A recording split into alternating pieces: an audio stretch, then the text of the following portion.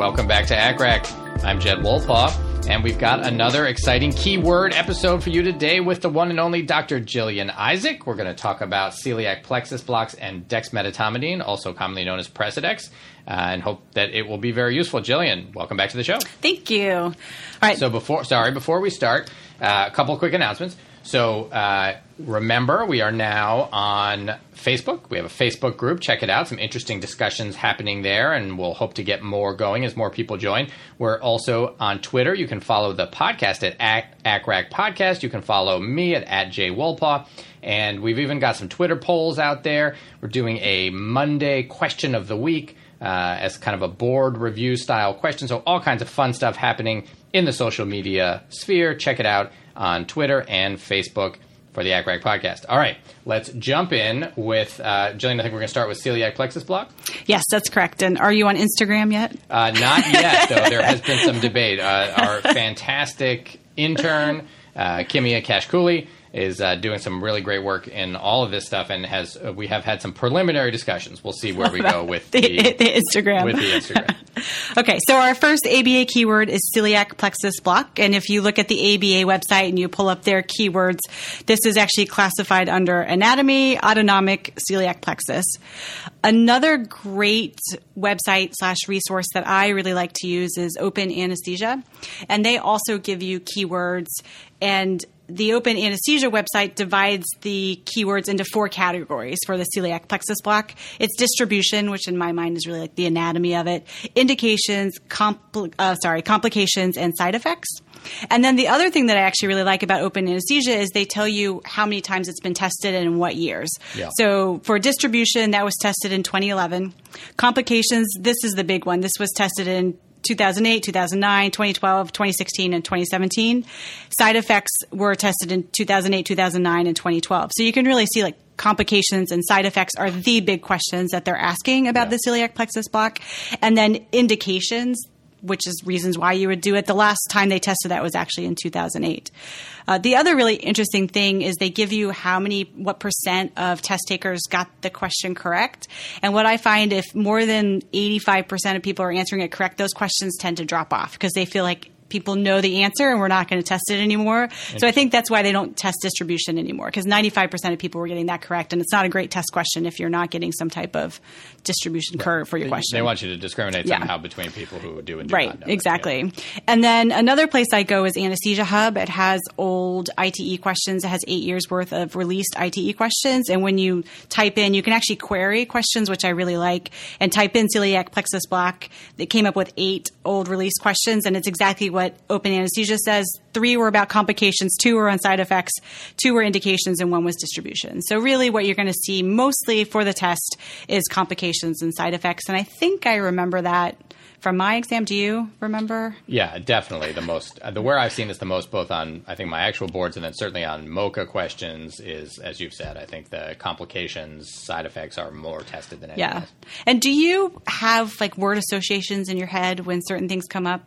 Like, I'll give you an example. We do a question of the day with our residency, and today the question was about Reglan. And so I think Reglan and dopamine and tardive dyskinesia, like I kind of have these associations. So the one that I have with celiac plexus block is diarrhea and hypotension. So if you want to put 2 or 3 words together, that was probably how I would sum that up. And so maybe when you're taking a test and you're a little bit stressed out, you have these word associations, and you might not know why you're picking it, but at least it's there in your subconscious somewhere. Totally. Do you ever do that? I do. Yeah, I think the more you, know, there's probably multiple levels, right? When you've studied a lot. I remember this back from kind of studying for Step 1 and then for, anesthesia boards and critical care boards. You've done a ton of studying. You may not have it all completely down, but like you said, you kind of have these feelings, right? A word comes up or a phrase, and you think, oh, that feels like hypotension or it feels like infection. But you don't necessarily aren't able to explain why, and then you take it to the next level where you can then kind of explain better. Right. Yeah. And so that's what you need, of course, for oral boards is to be able to explain. Right. But if you're going to make some association in your head, celiac plexus block, hypotension, diarrhea. Those are kind of the words you want to put together in your brain. So just to review the anatomy, you have a thoracic sympathetic ganglia that sends branches that merge as the greater and lesser splanchnic nerves, and they pass below the diaphragm. So that's kind of key. We're now in the abdominal cavity. And the nerves coalesce in a peri-aortic supplementary sympathetic ganglion known as the celiac plexus. I think why they don't test anatomy as much is it's not black and white. It's not always in the same place. So generally it's around the first lumbar vertebrae, so L1. So they could ask you around, usually typically what vertebrae is it at, but it could be anywhere from the T12 to L2 region. It's in the retroperitoneal space and it's anterolateral to the aorta, usually again at the level of the origin of the celiac artery. And the fibers from this ganglion, they send post-ganglionic innervation to all the intra-abdominal organs and carry pain sensation from many of the intraperitoneal organs, such as pancreas, liver, gallbladder. So it's pretty much everything in the belly except the left colon. So when you do a celiac plexus block, you can block pain from most of your intra-abdominal organs. So just to review the distribution, you're going from the distal stomach to the mid-transverse colon, so you're including the pancreas, the gallbladder, actually all of the small intestine, most of the large intestine. You're usually located at the level of L1. The sympathetic preganglionic fibers are from T5 to T12. So this is the type of question that you might see about anatomy. Is a celiac plexus block would not effectively treat pain resulting from a malignancy involving which of the following organs? Uterus, stomach, pancreas, gallbladder. So it sounds to me like the uterus, if I'm remembering my anatomy correctly, is not located in the peritoneum, but in the pelvis. So I think that's going to be further down the chain. Right. So the celiac plexus innervates most of the abdominal viscera, like we talked about, lower esophagus, stomach, small intestine, pancreas, liver, biliary tract, spleen, kidneys, adrenal glands, and omentum. But the pelvic organs are supplied by the hypogastric plexus. And just for like test-taking strategy, when you're thinking about this and you're looking at these answers, gallbladder, pancreas, stomach, uterus, you might think, okay, 3 of those are intra-abdominal and the uterus isn't, so you might get it that way. I always remember that Sesame Street song, that one of these things is not like the other. That's right. So that's kind of the one that maybe is not like the other 3, if you really were just kind of guessing. Right. And if you talk about test-taking strategies, right, if you have no idea and what the right answer is, and you look and you see, maybe 2 of them are synonyms for each other. Well, you can eliminate those, right? Because they can't possibly be one if 2 things mean the same thing. Or like you said, maybe one of them is clearly different than the other 3, and that, right, if you have no other way to choose, that's a good way to choose. That's a great tip. So another similar question is, a celiac plexus block provides effective relief of pain associated with primary cancers at each of the following locations except the adrenal gland, liver, pancreas, sigmoid colon, stomach. And so you said before that the left colon, which is going to be the descending colon down into the sigmoid colon, is not going to be covered. So that would be my guess. And I think maybe I'm wrong on this, but the sigmoid colon is mostly in the pelvis too. So I'm going to say that it's also hypogastric plexus. Yeah, I think it's beyond, like you said, beyond the descending colon is going to be. Yeah. So when you do a block, you're injecting local anesthetic and sometimes alcohol or phenol into the retroperitoneal space, and it allows that anesthetic solution to diffuse around the ganglia and the splanchnic nerves to provide blockade of these fibers. I did one as a resident. I'm not going to lie. I've never done I'm one. pretty sure we use CT. I was talking to some residents earlier, and I think they do Flora, but you use some type of visualization. Yeah. You're going to use some imaging. You're not going to do it just based on landmarks. And it's commonly used as a neurolytic sympathetic blockade for the relief of pain from malignancy of the pancreas, liver, or other abdominal organs. And in my experience, it's almost always pancreas. Yeah. Yeah.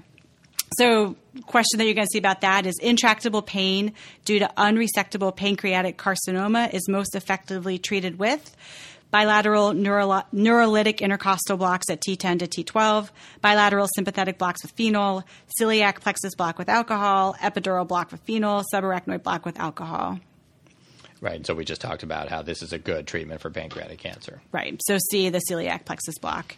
And I went down a little bit of a rabbit hole looking up alcohol versus phenol. I don't know. I have a great response. If they gave you both, I don't think I could tell you which one is better. Yeah, I think that's interesting because that does come up where they'll put different things in there. And I think for the most part, they're testing more the anatomy than they are the agent. I think that's getting pretty specific if they want you to know, is phenol better than alcohol? I think that's maybe a little bit of a distractor. And this was more of like an anatomy question. Right. At least that's how I categorized it. So interestingly enough, Barish actually did say that you can use these blocks to relieve the sympathetic response and associated stress response to abdominal surgery, but I don't think I've come across that in my practice in any way. But it's out there, like maybe you could use that as a supplemental block instead of an epidural, for instance.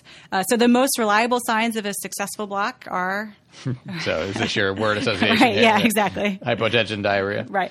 So one is disappearance of pain, and the other one is presence of hypotension. So if you have a successful block, you're almost guaranteed to see that hypotension. And these are really the most common questions that you're going to see. So here's an example question. The most common complication of a celiac plexus block is hypotension, seizure, retroperitoneal hematoma, and the last one was constipation. Right. So we'd go with hypotension. Yeah. And I think the constipation is in there because people think, oh, yeah, there's something to do with that, and they don't remember which way. Right. So they pick that one. It's a good distractor answer.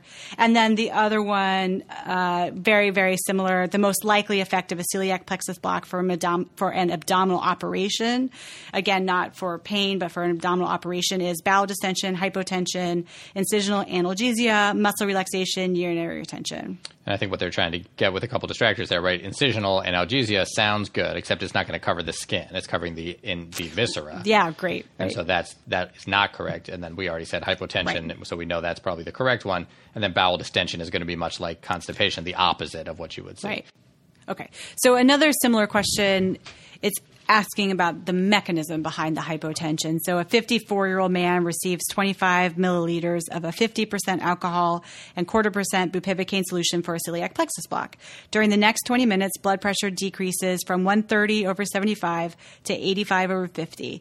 Which of the following is the most likely cause? So intravascular injection, retroperitoneal hemorrhage, splanchnic vasodilation, subarachnoid blockade, tension pneumothorax. So we already talked about how hypotension is very common and probably, again, you're blocking sympathetic, so you're causing vasodilation. So splanchnic vasodilation is probably the most likely. Right. And all of these actually can happen, but you are almost, if you have a successful block, you should see hypotension, and that's from the splanchnic vasodilation. And again, it says the most likely cause, and that is the most likely cause. So the most serious complication that you can have from one of these blocks is development of paralysis from an unrecognized subarachnoid injection of a neurolytic drug. So no good. Nobody That would be bad. Yeah. Don't want that. And then there are other complications that can occur that are less common, including local anesthetic toxicity, spinal or epidural injection, aortic or vena cava puncture and bleeding, retroperitoneal hemorrhage, visceral organ injury, and pneumothorax. And again, that's why we use imaging for these blocks. Right. And I actually have seen the paralysis come up on questions where they'll ask something around what's the most serious potential complication. And the answer is that. I thought you were going to say I've seen this in the ICU, and that's why I made a face. But yeah, I have seen test questions about that. Again, it's a less likely complication, but the most life-threatening severe complication. So this is a type of question you might see: is each of the following is a complication of celiac plexus block with 0.5% lidocaine, 40 milliliters, except hematuria, ileus, postural hypotension, retroperitoneal hematoma, weakness of hip flexors. So I'm going to say I got this wrong when I was going through questions, and I don't always get them right, and I learned from this one. And then I was kind of mad at myself for getting it wrong. But yeah, interesting. So we kind of talked about the fact that it is likely to cause diarrhea. So ileus seems kind of like the opposite of that. But tell me what you thought initially. Well, that's what actually, I think I picked hematuria because it didn't really make sense to me, hematuria. But the answer is so it's except. So it can cause hematuria, postural hypotension, retroperitoneal hematoma, and weakness of hip flexors. It does not cause an ileus. Right. And I guess that makes sense because you block the sympathetic nervous system, and now you have parasympathetic, and now you're resting and digesting, and that bowel function should be okay. Right. So you're going to even have a little too much. Exactly. Diarrhea. You're going to have diarrhea. Yeah. Now, hematuria, that is a possibility. Is that because if you hit the ureter or if you hit the bladder, maybe? Maybe, yeah. I'm not sure. It just has. I've seen a couple questions with that as one of the things that can cause, but I don't have a great answer as to why. Yeah. So another one. Each of the following is a complication or side effect of neurolytic celiac plexus blockade. Except I thought I was reading the same question, but it's a different one. So all of these can be complications except. So constipation, hematuria, orthostatic hypotension, paraplegia, pneumothorax. Yeah, and so of course the constipation. Yeah. So in summary, celiac plexus block, it's usually used to treat abdominal pain, usually cancer pain, most commonly the pancreas, although you can use it for really any abdominal organ up into the left side of the colon. Not good for anything in the pelvis. The most common test questions you're going to see are about side effects and complications and a little bit about the anatomy. Great. All right, so let's move on to dexmedetomidine, one of my favorite and most commonly used medications these days in the ICU. I will say a couple quick things. One is I see this mispronounced all the time. It's dexmedetomidine, not dexmedetomidine, so people leave out that middle syllable. It's a pet peeve of yours. Yeah, and I would also say I tell people to be careful referring to it as Dex because, yes, there's dexamethasone, there's dexmedetomidine, and it's a little confusing. So I would either, at least in the United States, use the word Precedex. I think everyone knows what that refers to, at least in the U.S., but you certainly wouldn't be wrong saying dexmedetomidine as well. All right, so the ABA keyword is dexmedetomidine, and the areas that the ABA has identified for you to know about dexmedetomidine Precedex is mechanism of action, the pharmacokinetics and pharmacodynamics, metabolism and excretion, effects on circulation, respiration, other organs, side effects and toxicity, indications and contraindications. And in putting together these keyword podcasts and in trying to help my residents prepare for their written board exams, I have noticed when it comes to drugs, it's kind of what they want you to know about all drugs. They want you to know when you use it, when you absolutely don't use it. So indications, contraindications, what the more common side effects are, and what are really potential long-term or worse complications from a drug. So across the board, it's kind of what they want you to know about all drugs. And I'll just say, we're not there. Obviously, we could do an entire hour-long podcast just on dexmedetomidine. We're not going to get into some of the newer literature. For example, the study that just came out looking at propofol versus dexmedetomidine sedation. We're not going to talk about all that today. This is really going to be focused on what might you be asked on the board. Right. This is for a written board review. What type of questions are going to come up? So if you go to open anesthesia, really what they're testing are the effects on the CNS and the cardiovascular system and hemodynamic effects. So it was tested in 2016, CNS effects, and then it was tested actually on this last ITE, the 2019 ITE, and only 70% of people are actually getting this test question correct. So I wouldn't be surprised if it comes up in the basic and then again in next year's ITE. I didn't know this when I was reading about it last night, that this drug was actually only ever FDA approved for ICU sedation. We use it for a lot of off-label items such as I use it in awake fiber optic intubations. I think it's a great adjuvant for sedation. I think some of our anesthesiologists use it just as an adjuvant in their TIVA regimen. Yep. But it hasn't been used as an FDA-approved drug for very long in the States. And I wonder if cost is part of that, but that's outside the scope of this. But that's what they're testing, is the hemodynamic effects and the cardiovascular effects of this drug. So for the mechanism of action, dexmedetomidine, it's a more selective alpha-2 agonist than clonidine, which results in an inhibition of release of norepinephrine and thus analgesia. Compared to clonidine, it is 7 times more selective for alpha-2 receptors, and it has a shorter half-life. The half-life is 1.5 hours. Time to peak effect is, do you know this? Put you on the spot. It's actually 15 minutes for time to peak effect. It provides excellent sedation. So valuable properties: potent analgesia, sedation, and anxiolysis. It can be used as an anti-thalagogue. It can promote hemodynamic stability. In animals, it can attenuate opioid rigidity.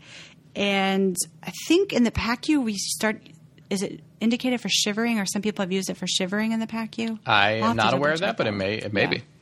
I feel like I've used that before. I will check on that and get back, make for sure, let you know for sure. So when you give this, you usually give it a loading dose of 1 microgram per kilogram over 10 minutes.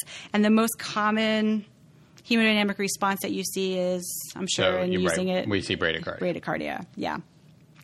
And one of the nice things about using this for sedative effects, it actually can help mimic normal sleep patterns, which is really important, especially in the ICU. And I think that's probably one of the reasons why it's a more popular drug.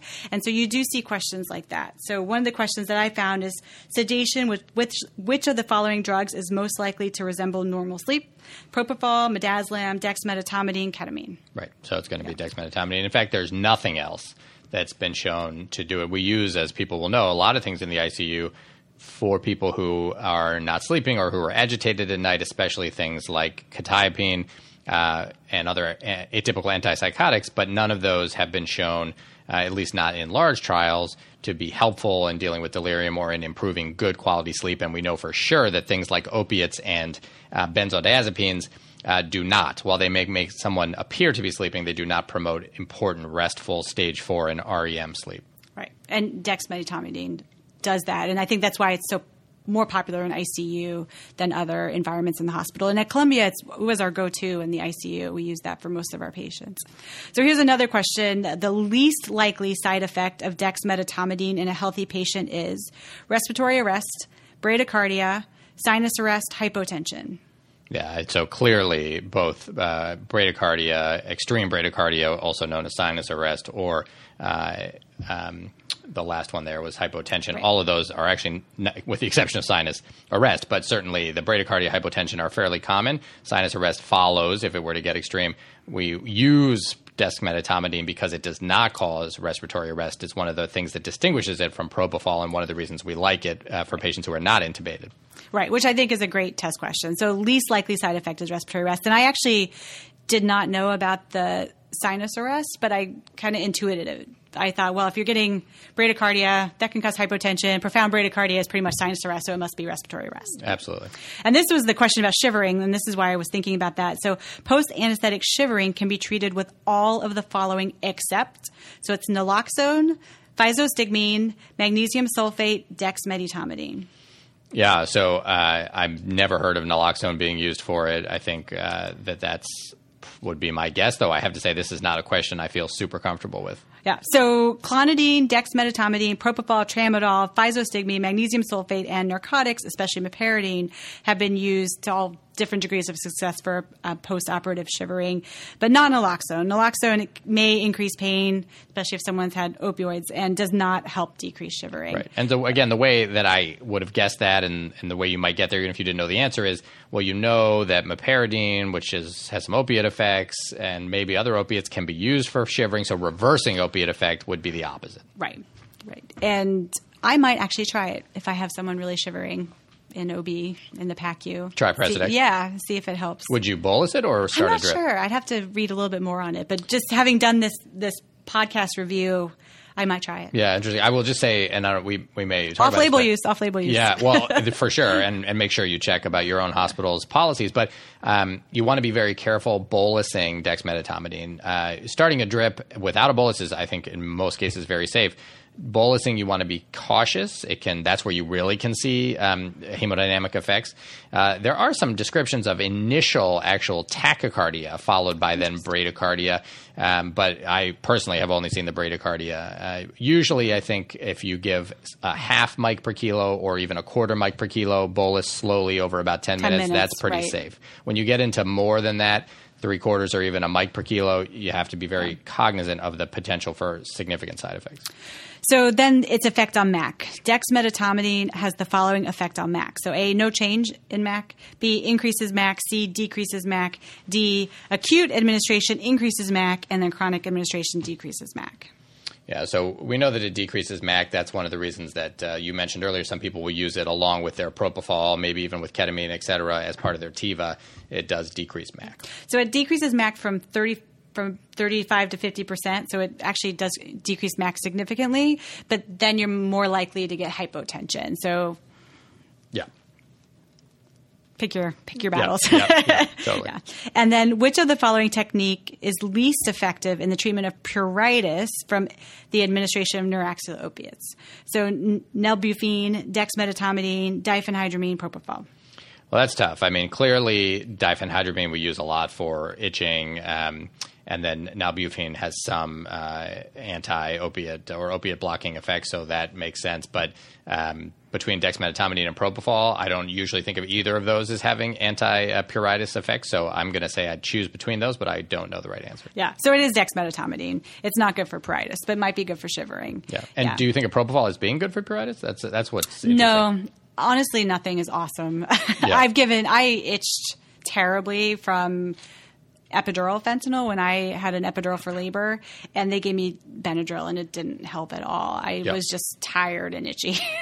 Right. So I do think like the Nalbuphine is really probably the best treatment there, but not dexmedetomidine. So if you want to associate words like we did it for celiac plexus block, I think for dexmedetomidine, I would associate bradycardia and hypotension.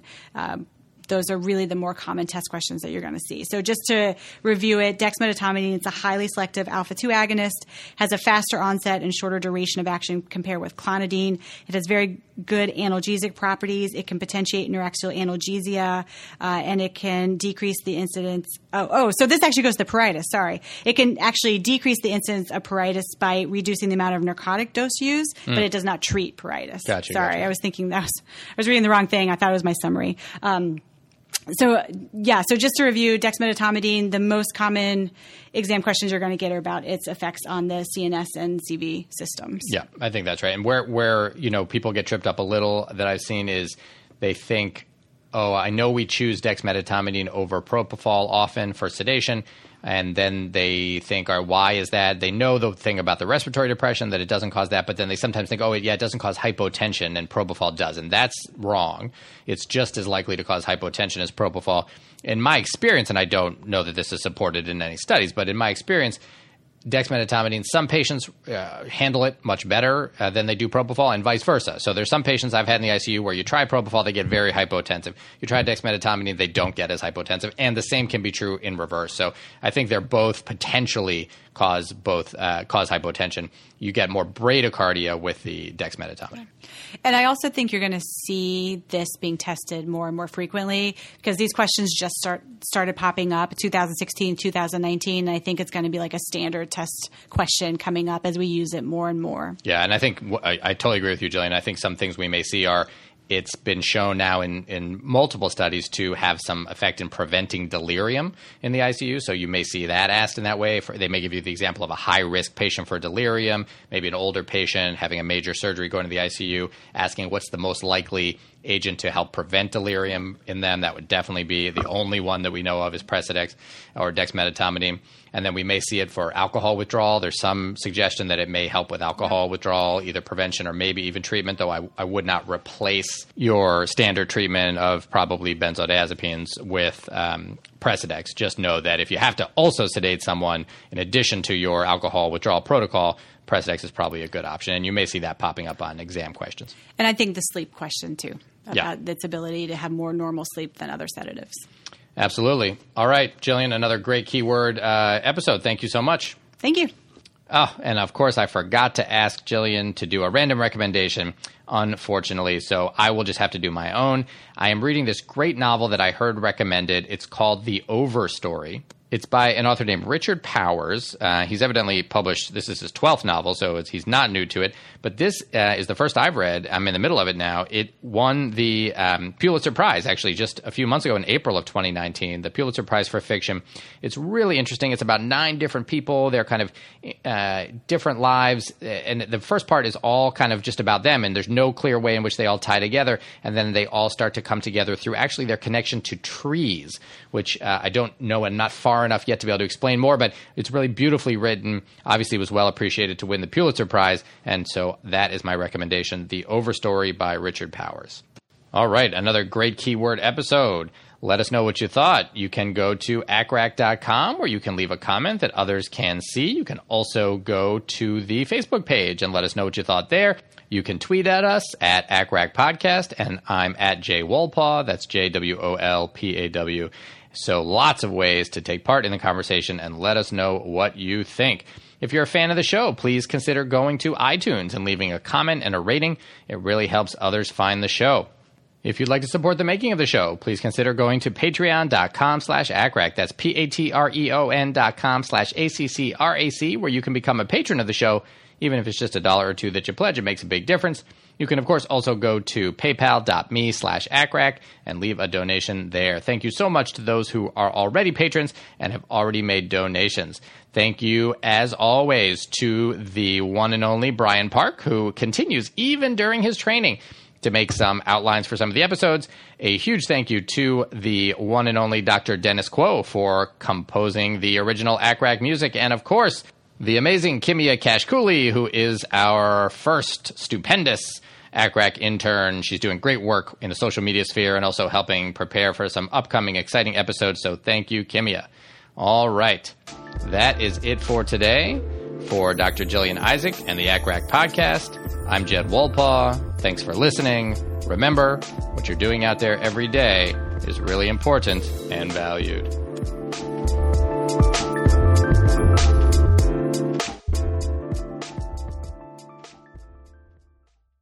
BetMGM has an unreal deal for sports fans in Virginia. Turn $5 into $150 instantly when you place your first wager at BetMGM. Simply download the BetMGM app and sign up using code Champion150. Then, place a $5 wager on any sport. You'll receive $150 in bonus bets, regardless of your wager's outcome. And if you think the fun stops there, the king of sportsbooks has plenty of surprises in store. Check out daily promotions, same-game parlays, live bets, and so much more. Download the app in Virginia today and get $150 in bonus bets instantly from your first wager. Only at BetMGM. BetMGM and GameSense remind you to play responsibly. See BetMGM.com for terms. 21 plus only. Virginia only. New customer offer. Subject to eligibility requirements. Rewards are non-withdrawable bonus bets that expire in 7 days. Please gamble responsibly. Gambling problem? Call 1-800-GAMBLER. Promotional offer not available in Washington, D.C.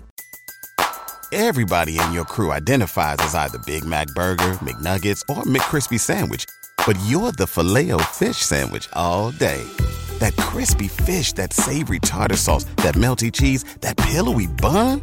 Yeah, you get it. Every time. And if you love the Filet-O-Fish, right now you can catch 2 of the classics you love for just $6. Limited time only. Price and participation may vary. Cannot be combined with any other offer. Single item at regular price. Ba-da-ba-ba-ba.